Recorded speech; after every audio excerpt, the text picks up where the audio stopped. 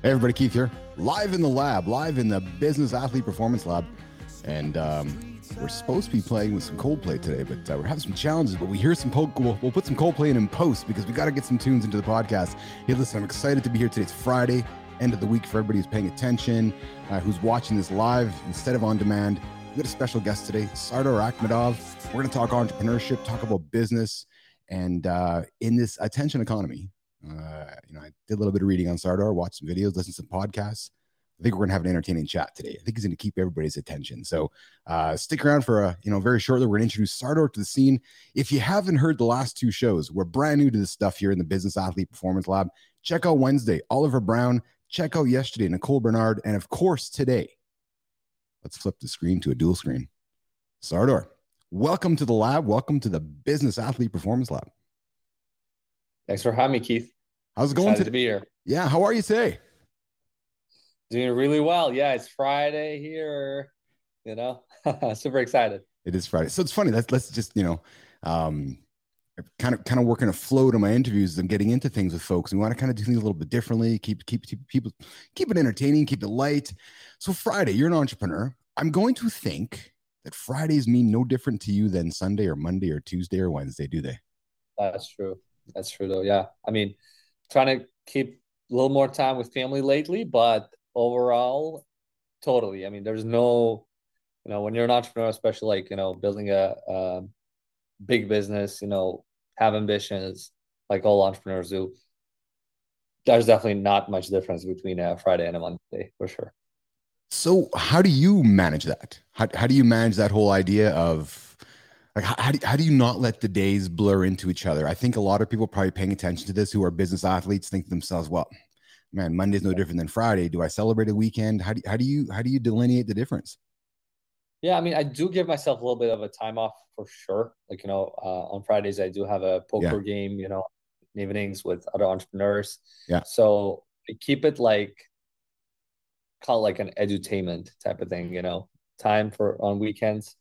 I'll a lot of times be by the pool, like on Saturdays, kind of chilling, but also on my laptop, looking for deals, looking for things to learn in business. So, it's like kind of chilling, but also I can't help myself but not read like a business book or, start taking some courses. Like I have my business acquisition courses on Saturdays, for example, live.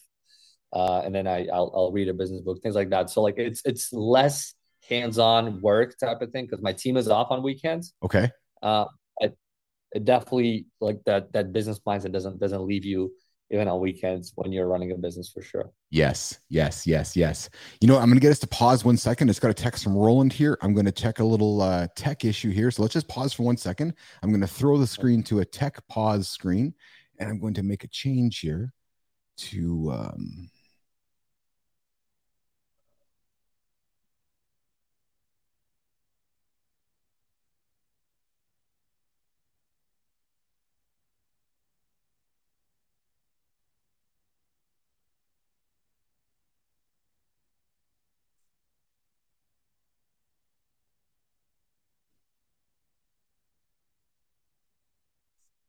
yeah, we'll go with it for now. It'll be today's. We're fine. We're preferring to stream in 1080, but she's streaming in 720. So we're gonna be a little bit pixelated today. And oh, how woe is me, right? So, so continue our conversation. Fridays, Mondays, Wednesdays, edutainment. What's downtime for you? So edutainment is poker. Edutainment is reading a business book. There is no downtime, is there? Yep. So what is other downtime for me other than these activities? Yeah. Honestly, I was asked this like about a year ago, what is my hobby? And honestly, I couldn't answer. And I was kind of for some time like ashamed of myself, but then I realized, you know what, it's totally fine. I think my hobby is, learning more about business. Honestly, that is just my passion. And this is my downtime. So so thank you for sharing that. I can sense there was this kind of a feeling of, I don't know, because I've gone through the same thing.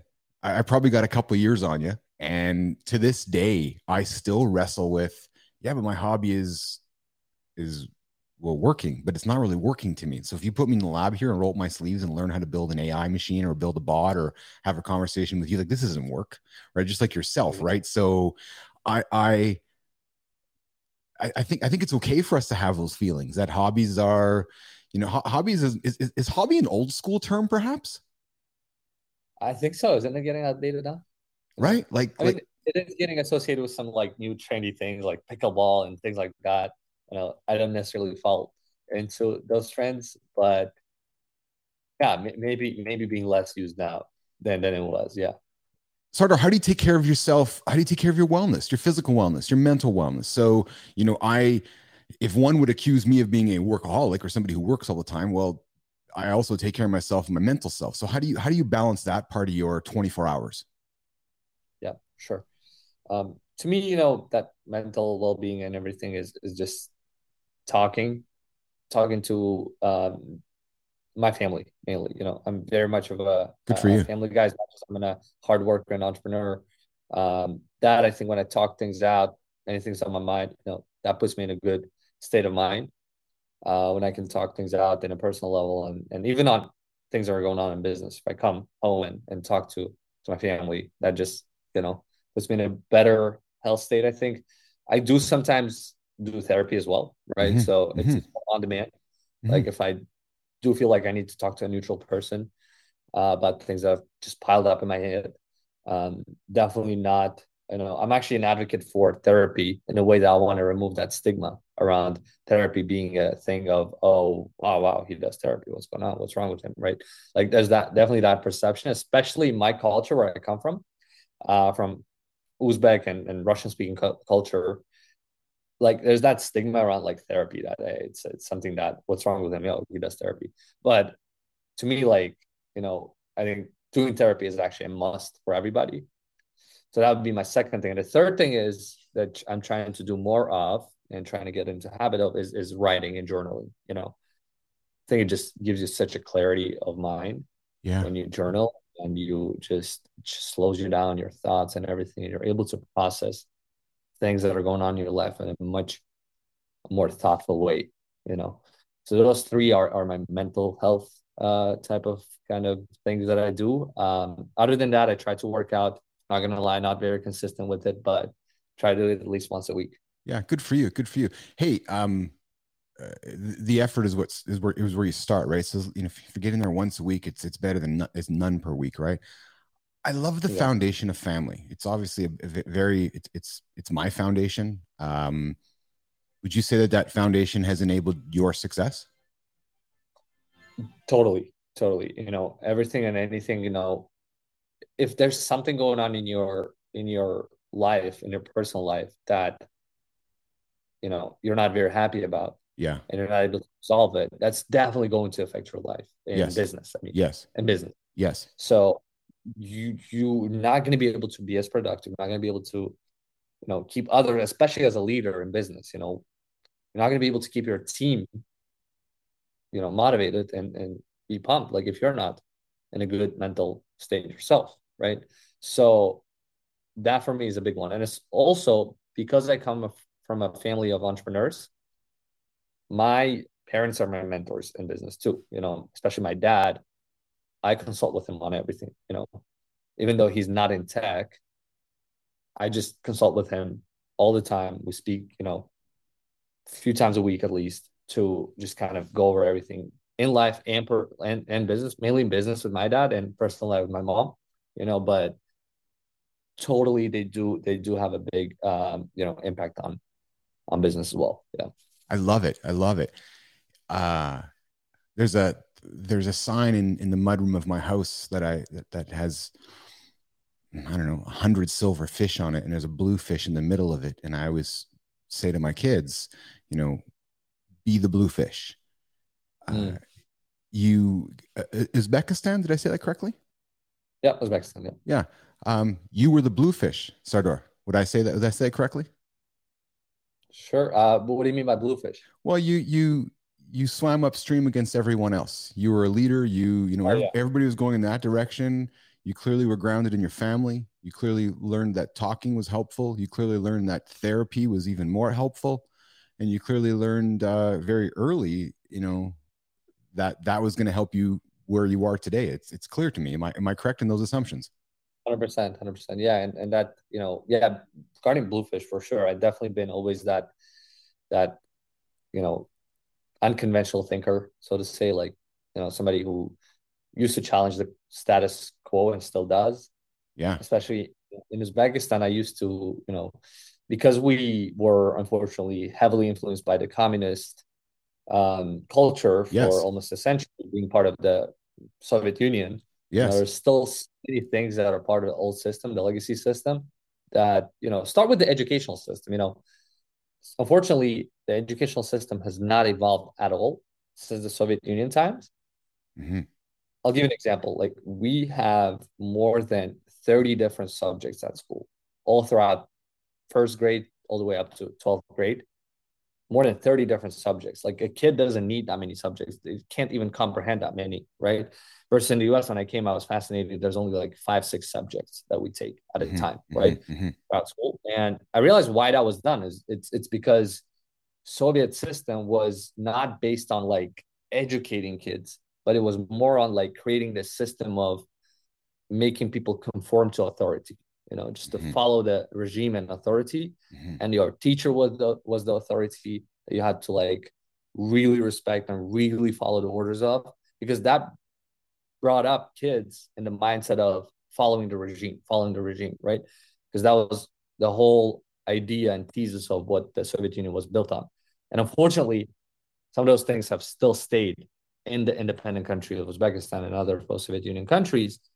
And I always, as a kid, just kind of like intuitively, not even realizing these things that I'm saying now, but I always realized that the whole system is wrong, So I did go up against that stream. I mean, me being able to even like come and study abroad and leave the country and everything, that is also being that blue fish, because I didn't like the system. How do you, what did your father do, Sardor? You said your father was an entrepreneur. What did he do? What did you grow up watching? Yeah. So yeah, my dad was already an entrepreneur by the time I was born, and already like conscious, so to say. He comes from a very humble background of very, very poor family, being a driver, a bus driver, I think he was, just for a job, and then doing some other odd jobs, and then kind of coming to business by finding a mentor and just going into that. But yeah, when I was growing up, my dad was already an entrepreneur. He was still like kind of early in his career, like he worked more longer hours than he does now, so he wasn't very, very present in family, and it's also part of that culture as well, where men are not as present in family as women are. And they're not expected to be as close with the family as, in the Western culture, for example, right? So, but yeah, I looked up at my dad as an entrepreneur, which is what inspired me to be an entrepreneur as well. And I think, having that mentorship was just the lowest hanging fruit for me to be able to do that. It would seem that you grew up, so obviously father was a big influence, but the culture around you would, I'm going to assume, would make it difficult to execute on being an entrepreneur. Am I correct in that? Yeah. So just where you grew, or growing up, was it difficult? Like, is it difficult to be an entrepreneur in Uzbekistan today? I would say for some like reasons of just being kind of the system being not fair Yes. to you, in a way that it's unfortunately it's corrupt, Yes. Yeah. As they are. But is it an opportunistic place to do business? For sure, because if you can find your ways, find your connections, and know what to do with certain people, there's actually big opportunity to do business. And especially like, when I was also growing up, it was the early 2000s. It was just the second decade after the capitalism was introduced to the country. We were able to do business. So actually, even though, yes, the system was corrupt and yeah, there were challenges of doing business, the market opportunity wise, actually, it still has more opportunities than the US market has, I would say, because in the US, you've had capitalism for over 200 years, and wherever you look, there's already a business there, yes. Right? So it's very competitive. And Uzbekistan, there's still some niches that nobody has just taken yet. You can go and do business, and there's more opportunity that way. And I would say it's less corrupt than it was now, for sure. It's getting better. So not to talk, bad about the country. It definitely has seen a lot of improvement lately. Yeah, yeah. So long, answer that I just gave, if I, say it in a short way, it's actually not been a hurdle. And if anything, the market environment actually inspired me to be an entrepreneur more. Yeah, that's excellent. One of the themes of being an entrepreneur is knowing how to execute, is is not being afraid to fail, not being afraid to fall on your face, and then just trying again. What does an entrepreneur mean to you? And second part of that question is, how do you execute consistently? Because that's the other biggest challenge for most humans is executing consistently day after day after day. How do you do that, Sardor? How do you do that? Yeah, so I was just talking about it yesterday, how I've recently just had this self-awareness of realizing that it's first of all being self-aware and knowing your strengths and weaknesses, right? Yeah. In anything. Yes. So I realized my strength is more high-level ideation, vision, coming up with new ideas on how to grow, how to, do certain things. Mm-hmm. But actual execution, like if we're talking like hands-on execution, Mm-hmm. that's not me. That's actually my weakness. Realize, So what I started doing is I started hiring more around my weaknesses Mm-hmm. and delegating more than Mm-hmm. I used to before. Because Mm-hmm. before I used to think like, oh, I have this idea, I have to go implement that myself, And now my mindset actually switched to from like, how do I get something done to who do I get to do this by, right? I, And I, that's my answer to like how I execute. I have a team who's going to execute, and I'm more on the idea side. I give them vision, and they go and like implement that. it's funny to hear you say that, Sardar. I'm not laughing at you. I'm laughing with you because as I'm hearing you speak, I'm reflecting on some of my own self awareness still in my life where you're like, okay, I got this idea. I'm gonna go do it, and then Yeah, you're like, wait a minute. It's probably better off if somebody else does it and I help them do it, right? So, but yet as an entrepreneur, sometimes it's so difficult to do that unless you catch yourself and have that awareness, isn't it, Sardor? exactly. A lot of entrepreneurs still stay as an employee in the employee mindset Yeah. of going to do things for themselves for too long. Yes. They're afraid to delegate. They're afraid to, yeah. I think delegating is actually a very underrated skill. It's such a Yes. not a simple skill, because it requires a lot of trust, Yep. a lot of psychology of understanding who is the right person to do certain things, and a lot of patience, Yes. because the odds are if you've been doing something that you're very good at, you can delegate it to somebody who's going to do it better, but that will require time and effort and patience because I was just thinking about this yesterday. We hired this girl recently, 3 months ago, I think, Mm-hmm. in the sales ops role. Mm-hmm. Just looking at how she's doing her job, like, I was at a conference on Tuesday Mm-hmm. and there's certain things that she had to run by me, Mm-hmm. but unfortunately I was not available because I was at a conference. Mm-hmm. So at the end of the day, I look at Slack and I'm looking at messages and she asked me certain things like, oh, how do I do this? How do I do that? But then because I wasn't able to answer, at She figured it the end out. of the day, she executed perfectly on those things because she didn't have access to me. And I'm like, wow, I'm so proud of her. She has really completed all these things without me. I wasn't even there online. But then I'm realizing, well, that's because it took me 3 months to go back and forth with her. And I would like on a daily basis, like teach her, train her, train her, right? But see, like that patience paid off, like a lot of these tasks throughout these 3 months, it would have taken me much less time to execute them myself because I knew those things better. I've done them for years. But that 3 months of patience now turned a lot of these things that I was doing myself into a delegated system where somebody else is actually focusing on that and actually doing a better job than me. And for me now, getting these things is just one conversation away, and it gets done. Often, I would say, as an entrepreneur, the hardest thing for us to do to scale is to pause, teach, and then empower. Yes. And that should be your strength and focus as an entrepreneur, I think, because Yes. a lot of entrepreneurs are in the seat of an employee and they just have a job that they have from themselves that they're running, but business should not be just a job for you. It should be something that, is actual business. I would say, Sardor, one of the, I think it's the difficult thing every entrepreneur, every business has is finding talent. So then often Yes, what we do is we then just hire talent. And then what we end up doing as an entrepreneur or as a leader is then we end up managing the talent, which then ends up being, wait a minute, I didn't want to be a manager. I wanted to be a empowerer. So then yes, we end up not doing what we should be doing, which is pausing, slowing things down, and truly hiring somebody who we then can empower, who you don't have to manage. Would you agree with that? for sure, It's so totally. difficult to do, though, isn't it?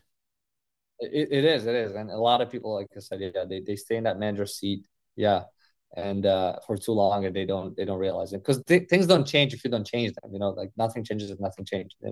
And totally, you should try to step out of that manager role as soon as you can, delegate as much as you can, even if that means in the short term paying Yes. yourself. Because a lot of people also don't do it for the monetary reason. They're like, well, if I hire somebody, I have to pay them, and that's going to eat up my But believe me, it's one step backwards, but two steps forward long term because, it's like, for example, right now, like, we're hiring a director of sales, and that job, it's a very high salary job, which means compromising some of the profits in short term. Mm-hmm. But Mm-hmm. is it not going to allow me to be more high level than I am now? Yes. So in the long term, it's going to pay off 2, 3x, if not 10x. Yeah. Yeah. Sardor, is being an entrepreneur, being a hustler to you? Are hustling and entrepreneur the same thing? So I'd say in the beginning, yes. In the first few years, maybe, but it shouldn't be. I think like the pro entrepreneurs, yeah, I mean, everybody start with hustling. I think it is required, unless it's not the first business you're starting. So I would say if it's one of your first businesses you're starting, you have to hustle. You have to, if especially if it's the very first one, right? Mm-hmm. I'll tell you, like, when I was getting into this business, it was totally hustling for me all day long. Like I would be in a family dinner, and if a lead comes in, I would step out to another room and take the call. But isn't You that know, fun though? Like, isn't that part of being an entrepreneur? for sure, 100%. Yeah, it was fun. Do I do that now? No. And if I started another agency tomorrow, I wouldn't do it now either. I would just hire right away. But yeah, in the beginning, it is fun, and it is something you have to do. And I'm that's going to something. challenge you. I'm going to challenge you, my Yeah, friend, because I'm doing it yeah, again. I'm starting a new business yeah. again, right? Okay, And I feel like I'm hustling again because I want okay. to, and I'm like, you know what? Kids are older. I'm different stage of my life. I'm looking forward to Are you talk starting the same exact business you've done before, or is it a completely new thing? different. So That's why. okay, fair Yeah, comment. So fair comment. Yes, right. yeah, So but there's something fun in it. There's something youthful about it. There's something exuberant about it. Do you know what I mean? There's a lot of yeah, energy in that. You know what I've also learned too, is you kind of get older too, Sardar.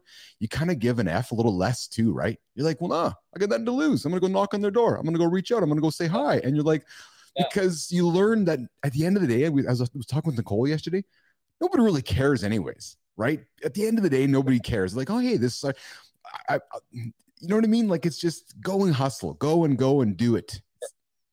I agree. Actually, there's a fun side to it, especially if you're starting something new. Yeah, like actually, that's made a really good point. One thing that really I think when you're an entrepreneur, you get bored out of your own business if you stay in something for too long, and you always have that desire to start something new. To start something new. We'll have new ideas with my business partner every single day that we want to Yes, execute on yes.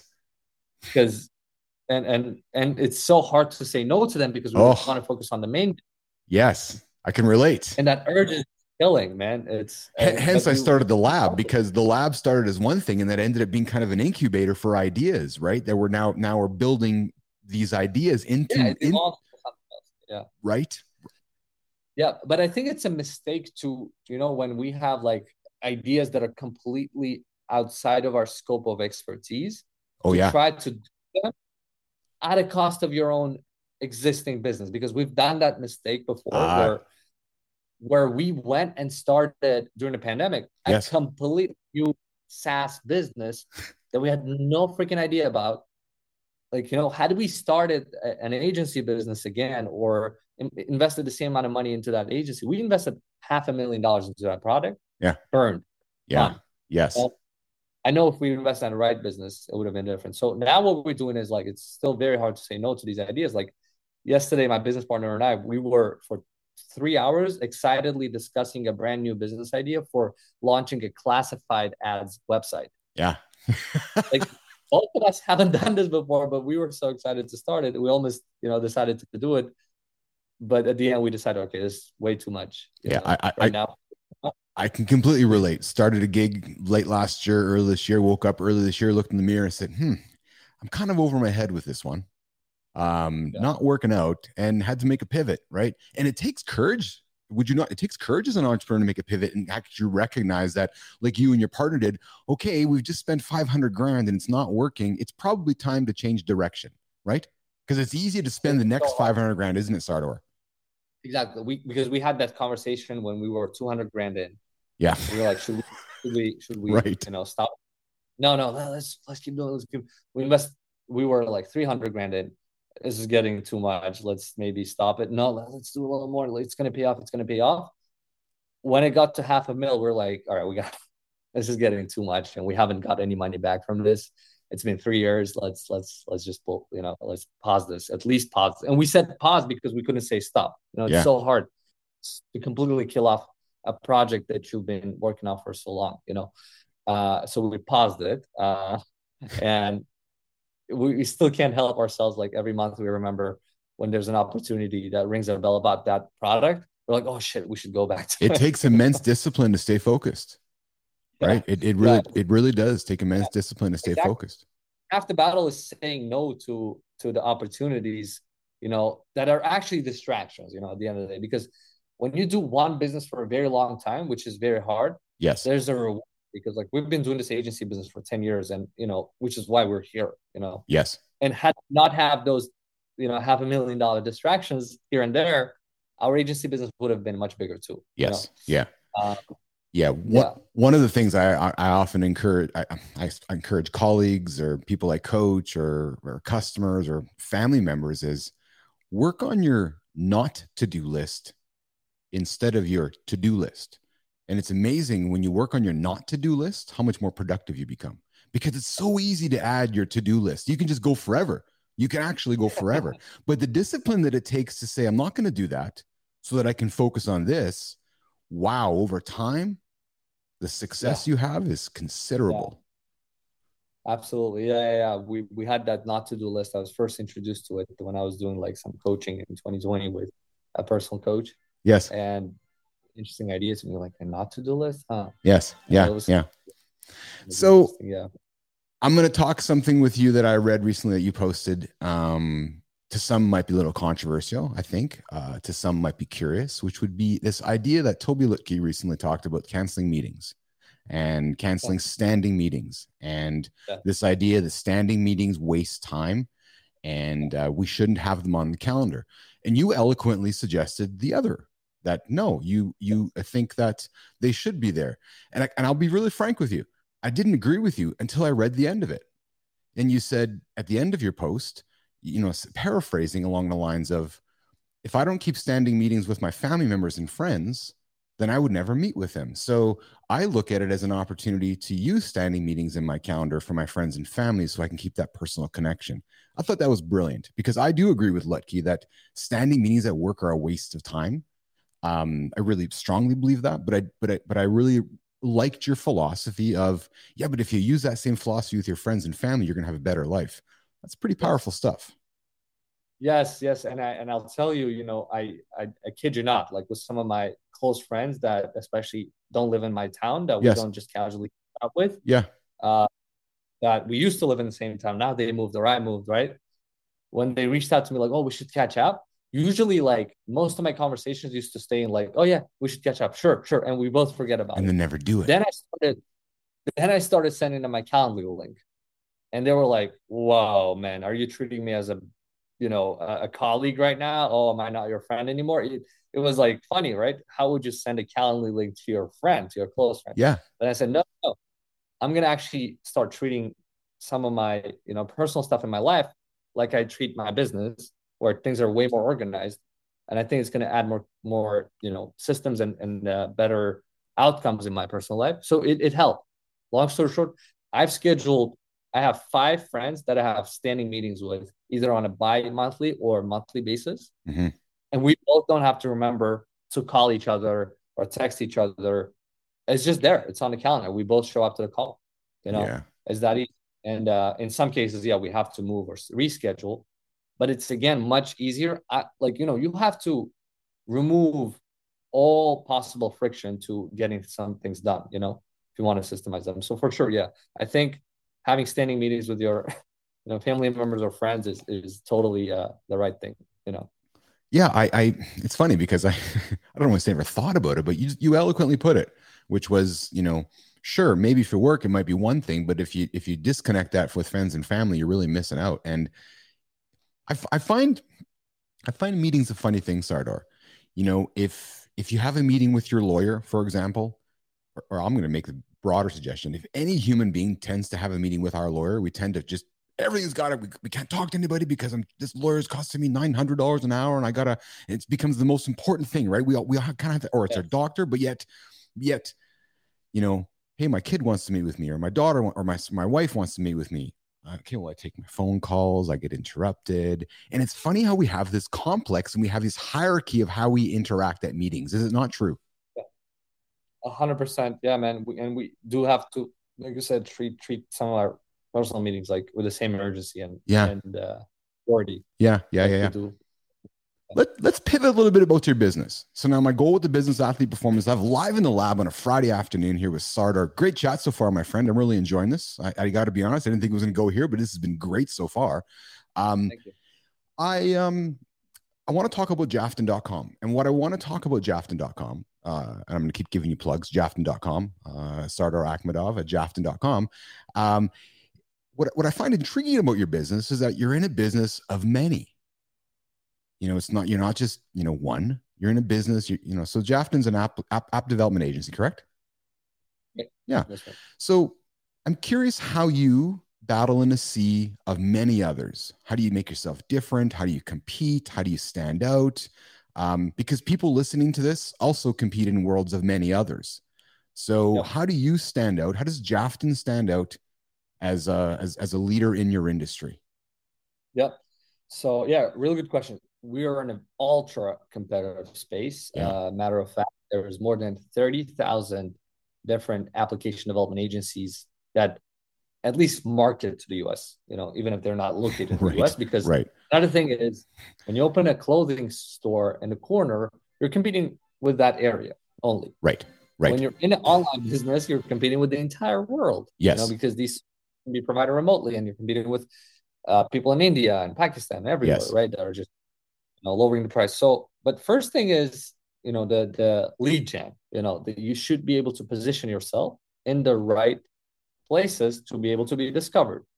That's half the battle, because without being discovered, it doesn't even matter what you're offering, because people are not going to even discover you and find you, right? So that's one thing. We have a really good discoverability, and if you're looking for app development, the odds are you're going to see us on some of the websites on Google. And the second thing is, once you do come in through the door now, then our offers, first of all, our experience is, 10 years experience. That's already puts us in the top 10% of the 30,000 companies there, right? Some of the portfolio projects that we have big brands, big logos, national companies that work with us.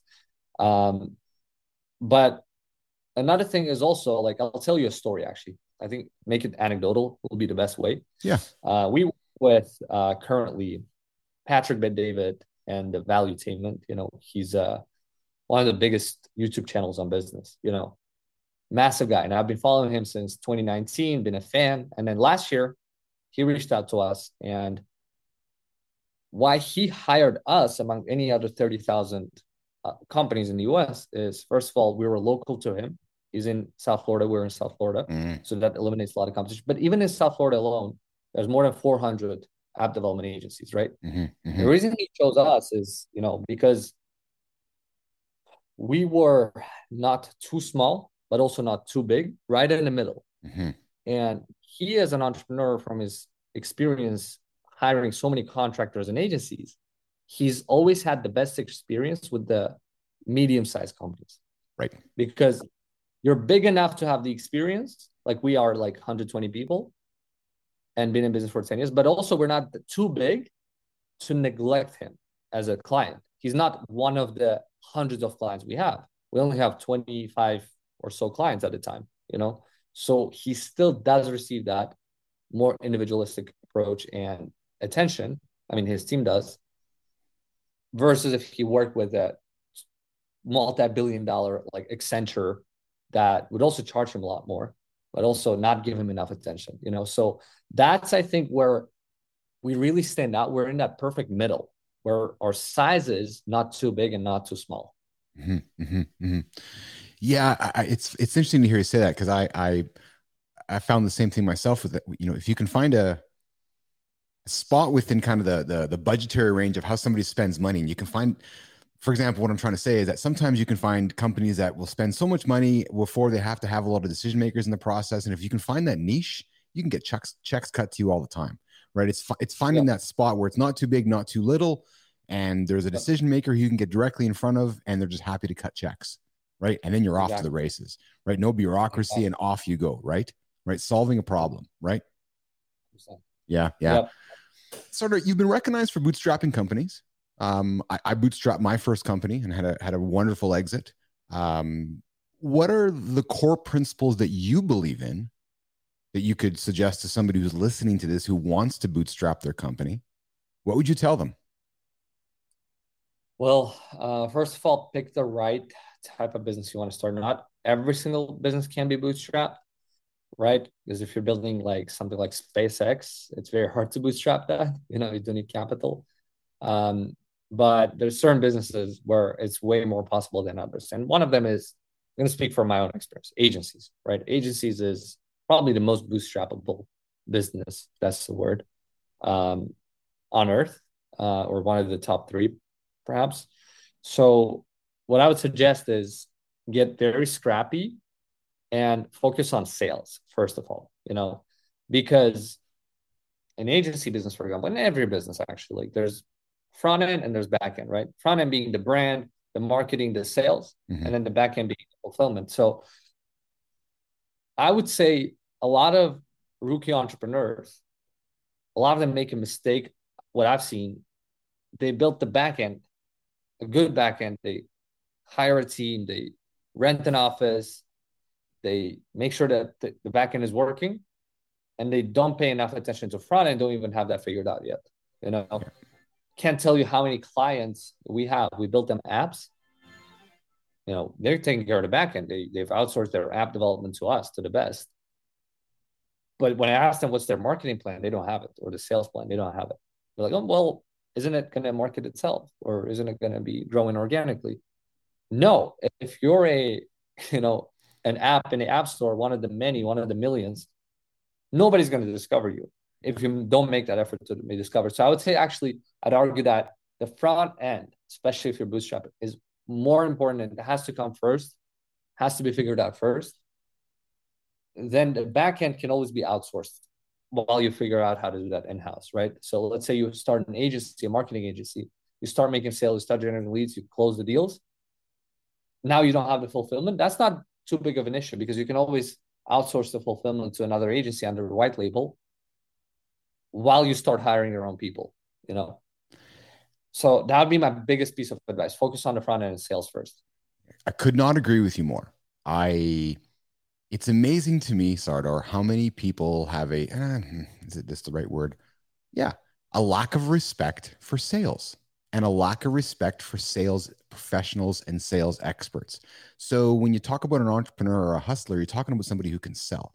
It's amazing to me how many people are focused on human resources and operations and every other part of the business, but they quickly forget that without sales, every single one of those titles don't exist. Nothing else exists. And it's fascinating to me how often, even in the corporate world where I worked for a long time, so much emphasis placed on every other part of the business, and then all the disrespect thrown on the sales side of things. It's like, they're just a sales guy. They're just the greasy salesperson. Well, actually, no, because if we're not selling anything, y'all don't got a job. Yeah. Just bringing that revenue that pays your salary, you know, like it's all sales. Yeah. which goes back to executing, which goes back to putting your foot in front of each other and just doing it. And that's because that's the hard stuff. People don't want to do hard work. Would you agree with that? People don't learn from hard work. People don't want to do hard work. Oh yeah, a lot of people. It's Yeah, easier to be. It's easier to have bureaucracy. Am I saying something true and state and controversial, or how do you, as an entrepreneur, how do you feel about that? I'd say even before like the bureaucracy. I mean, a lot of people just don't, yeah, don't pay enough attention to the sales to the point where, yeah, they'll think like a fancy office, or a big team is going to actually like make them, a legit business. But yeah, they will underestimate the importance of sales and how that should come first before anything else. Because I get reached out by a lot of agencies that say, "Oh, we have an amazing team of developers, but we don't have deals. Can you please give us some deals? Can you subcontract to us?" Like, no, I mean, I have my own team first of all, but you made a mistake of like hiring all these people without even having deals first. Yes. It's interesting to me how often sales is this kind of there's just this there is this assumption that if we create something, people will just buy it. Mm-hmm. Right. Yeah, especially if you get romanticized by the idea. A lot of our clients, some of them, unfortunately, startups, they get romanticized by the idea of like, that their idea is so good. Yes. It's going to love it and it's going to go viral. Yes. Even if it was the best idea, I mean, I don't disagree. They might have the best idea. For something to go viral, you need to give it a kick. Virality doesn't happen accidentally. I mean, it sometimes does, but even if it's sort of accidental, the person who caused it may not realize how they caused it, but they have done something, some kind of a spark and a kick that caused that virality in the first place. There's this really good book by Malcolm Gladwell called The Tipping Point, mm-hmm. where he actually explains the science of things going viral, mm-hmm. And how sometimes unintentionally people make things go viral, but there's always some kind of a cause and effect that was, behind the virality of something. Mm-hmm. Mm-hmm. Mm-hmm. Mm-hmm. In the world of app development, we've obviously been inundated with AI and generative AI discussions over the last almost year now. How has ChatGPT and the generative AI world impacted your workspace?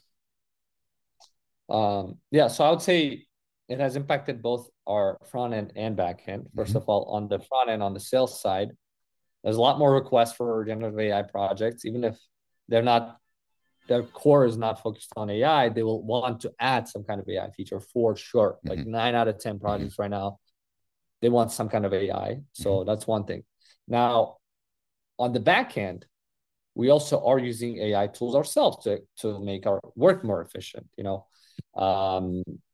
ChatGPT is like on every employee's computer. Mm-hmm. We actually, some organizations are prohibiting, we actually encourage people, and mm-hmm. some of them, so we had to like mandate it for use. Yes, good for you. Yeah, no, good for you. Makes them more efficient. Yeah, I don't know. I don't know why you wouldn't. It's amazing to me that companies are like, no, we don't want our people more productive. Yeah. I don't know for any reason. Like they are afraid. A lot of enterprises are afraid of like data leakage and data security, things like that. I'll throw this at you, Sardor. Those are great headlines. Those are great headlines that drive clickbait. Are they real? Sure, those are real concerns. I don't want to be dismissive of those real concerns. But yeah, might not be. But OpenAI, regardless, still addressed that, and they actually released the enterprise version. So no excuse now. There's an enterprise secure version now for these big companies if they want like end-to-end encryption, whatever. It's there. So there's definitely no excuse now to not use it. And that's one thing. That's the lowest hanging fruit. We also use things like Copilot, which is, lets you code alongside with you, makes it more efficient. We also are using generative AI products within our coding and building ecosystems. Like we're using Flutterflow right now, a low-code platform that has a generative AI feature. Yeah. You can type in name of the screen and we'll just generate that for you. Yeah, I've played with it a little bit myself. There's some pretty cool stuff happening there. Yeah, it's actually a very good platform. We were at their conference on Tuesday talking to the founders and everything. So it's a very powerful platform. So like, yeah, platforms like that have definitely, shortened our time to develop apps by 2-3x. I have to think then you use that. So then again, we go back to the question, Sardor, about competing in a space where there's thousands. You Yeah. can use Oh speed. yeah. You can use speed to your advantage, aren't you? We actually are. Yeah, I forgot to mention that. We are, that's one of our like advantages right now that we're using when we pitch, that our speed is actually, higher than competition. I'll tell you something. Back when I started my first company, um, I was carrying a BlackBerry. I was carrying one of the first BlackBerries where I lived. There was four in the city, and I had one of them. And Yeah. I remember getting an email back when mobile email wasn't really a thing. So I'm dating Yeah. myself. I was Yeah. watching American Idol, dating myself, and I got an email from one of America's greatest brands saying, "Hey, we need some work." And I responded within seconds with a proposal minutes later because I had this BlackBerry that enabled me not to get off my couch and just respond. Yeah. I got the Yeah. business. As an entrepreneur, as a Yeah. hustler, it was that first big contract where I'm like, oh. And then I quickly realized it became my competitive advantage, where I was always Yeah. the first guy getting the proposal back because I was using my BlackBerry to beat everybody else. Wow. Wow. So to hear, Wow. Yeah. so you as an entrepreneur who's saying, okay, I'm competing against what 300,000 other agencies or 400 in Yeah. Florida. Okay, if there's Yeah. 400 in Florida, we're going to be the fastest out of the 400 in Florida. Exactly. Exactly. That's for sure. That's for sure. Yeah, we definitely are using that. And I think everybody should be using AI and all the possible tools. If tomorrow something else comes out, use whatever is available to you to actually increase speed. Speed actually, yeah, increases the likelihood of you closing the deal, first of Yes, all, but also even in your internal processes, that should be like when you go on our website, you go on and about us, one of our top values is actually speed, good for speed and you. execution internally as well, because we want our people to also know internally that we do need speed and we value speed. Yeah. Speed gets you paid faster too, Sardar. Mm-hmm. Yeah. Speed gets you Sure. paid faster.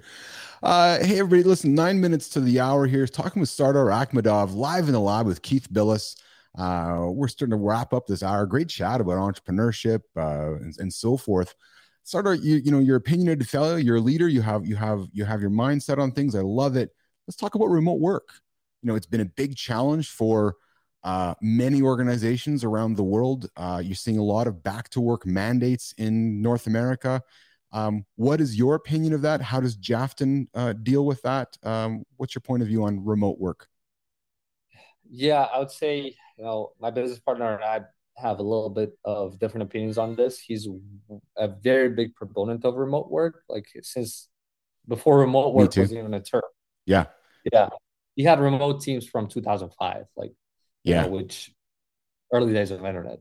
I as well, like I wouldn't say I'm opposed to remote work. I love it for the accessibility of it. I can hire talent anywhere without the limits. I love it.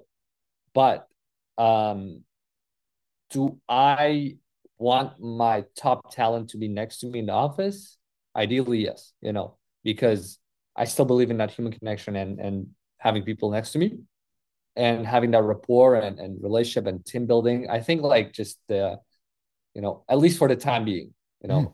don't get me wrong. I do believe hugely and massively excited about the augmented reality and being able to have remote employees Presence. next to you. Yeah. Yeah, Presence. in Yeah. presence. Hmm. That's my ideal scenario. So Hmm. I can be in Bali and somewhere in the, Hmm. you Yeah. know, anywhere remote location and still have my colleagues right next to me.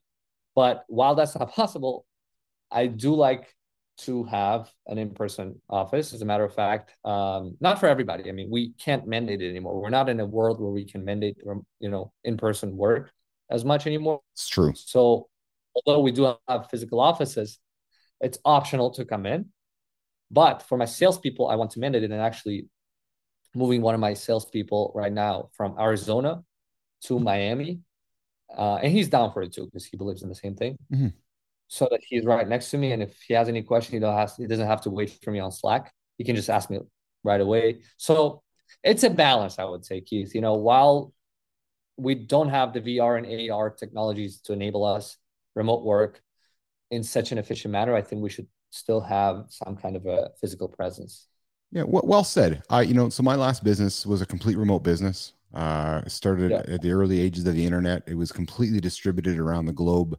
I wrote an article 2014 that I published 5 years before the pandemic, questioning why, probably like your partner, questioning why the world wasn't doing more like what we were doing and the benefits we were gathering from all of that. But I can appreciate your point of view around not having humans with you and so forth. I was fortunate that when I reflect, my core team was in my city. We didn't work together, but we were able to at least get for coffee together every now and then. Yeah, right. So the funny thing is, we just got so comfortable doing this, we just never did. We spent. I'm a big.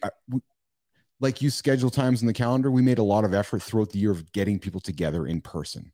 Right. So quarterly events, monthly events, just making sure we got human beings together. And when I talk to companies today in consulting about remote work, it's essentially having, a remote culture architect, somebody whose job is ensuring that your team is connected, right? Not letting it happen by accident. Because if it's going to happen by accident, you're not going to succeed. Because it's not going to happen by accident. But if you have somebody who's focused on that community, and we built that Sardor with wellness, because it's something we all can do. We can play dodgeball, we can go for a walk together, we can go for a hike together, and you can bring people together that way. So we found that was a way to bring people remotely together through wellness, right? So, but you have to make a conscious effort. If you don't make, just like you make a conscious effort with your friends, if you don't make a conscious effort to connect with your team, it's not going to happen and you're going to fail. And that's what I think is happening with a lot of companies. And you know what happens as a result, Sardor? The easy answer is, heck with it. You all got to come back to work. I don't want to manage this. You got to come back to work. Right. So. Exactly. Yeah. To be that balance. Yeah. Listen, we're coming up to the top of the hour. Your time is very valuable. We've been very fortunate to have you for 55 minutes. As we wrap up this Live in the Lab session with Sardor Akhmedov, managing partner at Jafton, any parting comments you have for the audience? Anything you want to leave with? Anything you've missed off? Any questions? Anything you'd like to say? No, I think, the only, call to action is, I want to be more and more engaged with my audience, and anybody who, might have liked what I said, might have kind of been inspired in any way, educated. That's what I'm here for. I'm trying to educate and help anybody I can as much as possible. So you can reach out to me, and if you're listening to watching this, on LinkedIn is the best way to reach out to me. If you need any help, if you're early stages of your business, struggling with it, I would love to help. That's one of the things I enjoy doing. Matter of fact, I want to actually launch soon a live series on LinkedIn where I'm going to be, getting some volunteers in to go and do a live consult on their business, tear down of their, landing pages, websites, conversion, lead gen, things like that, to consult them live on the call. So things like that I enjoy doing, and reach out to me if you need help with that. And yeah, you can find me on all socials, Sardor Akhmedov. Awesome. I think, that was more of a closing kind of a call to action, but hope that was okay. That was great, man. That was great. I really enjoyed having you in the lab. I enjoyed the conversation.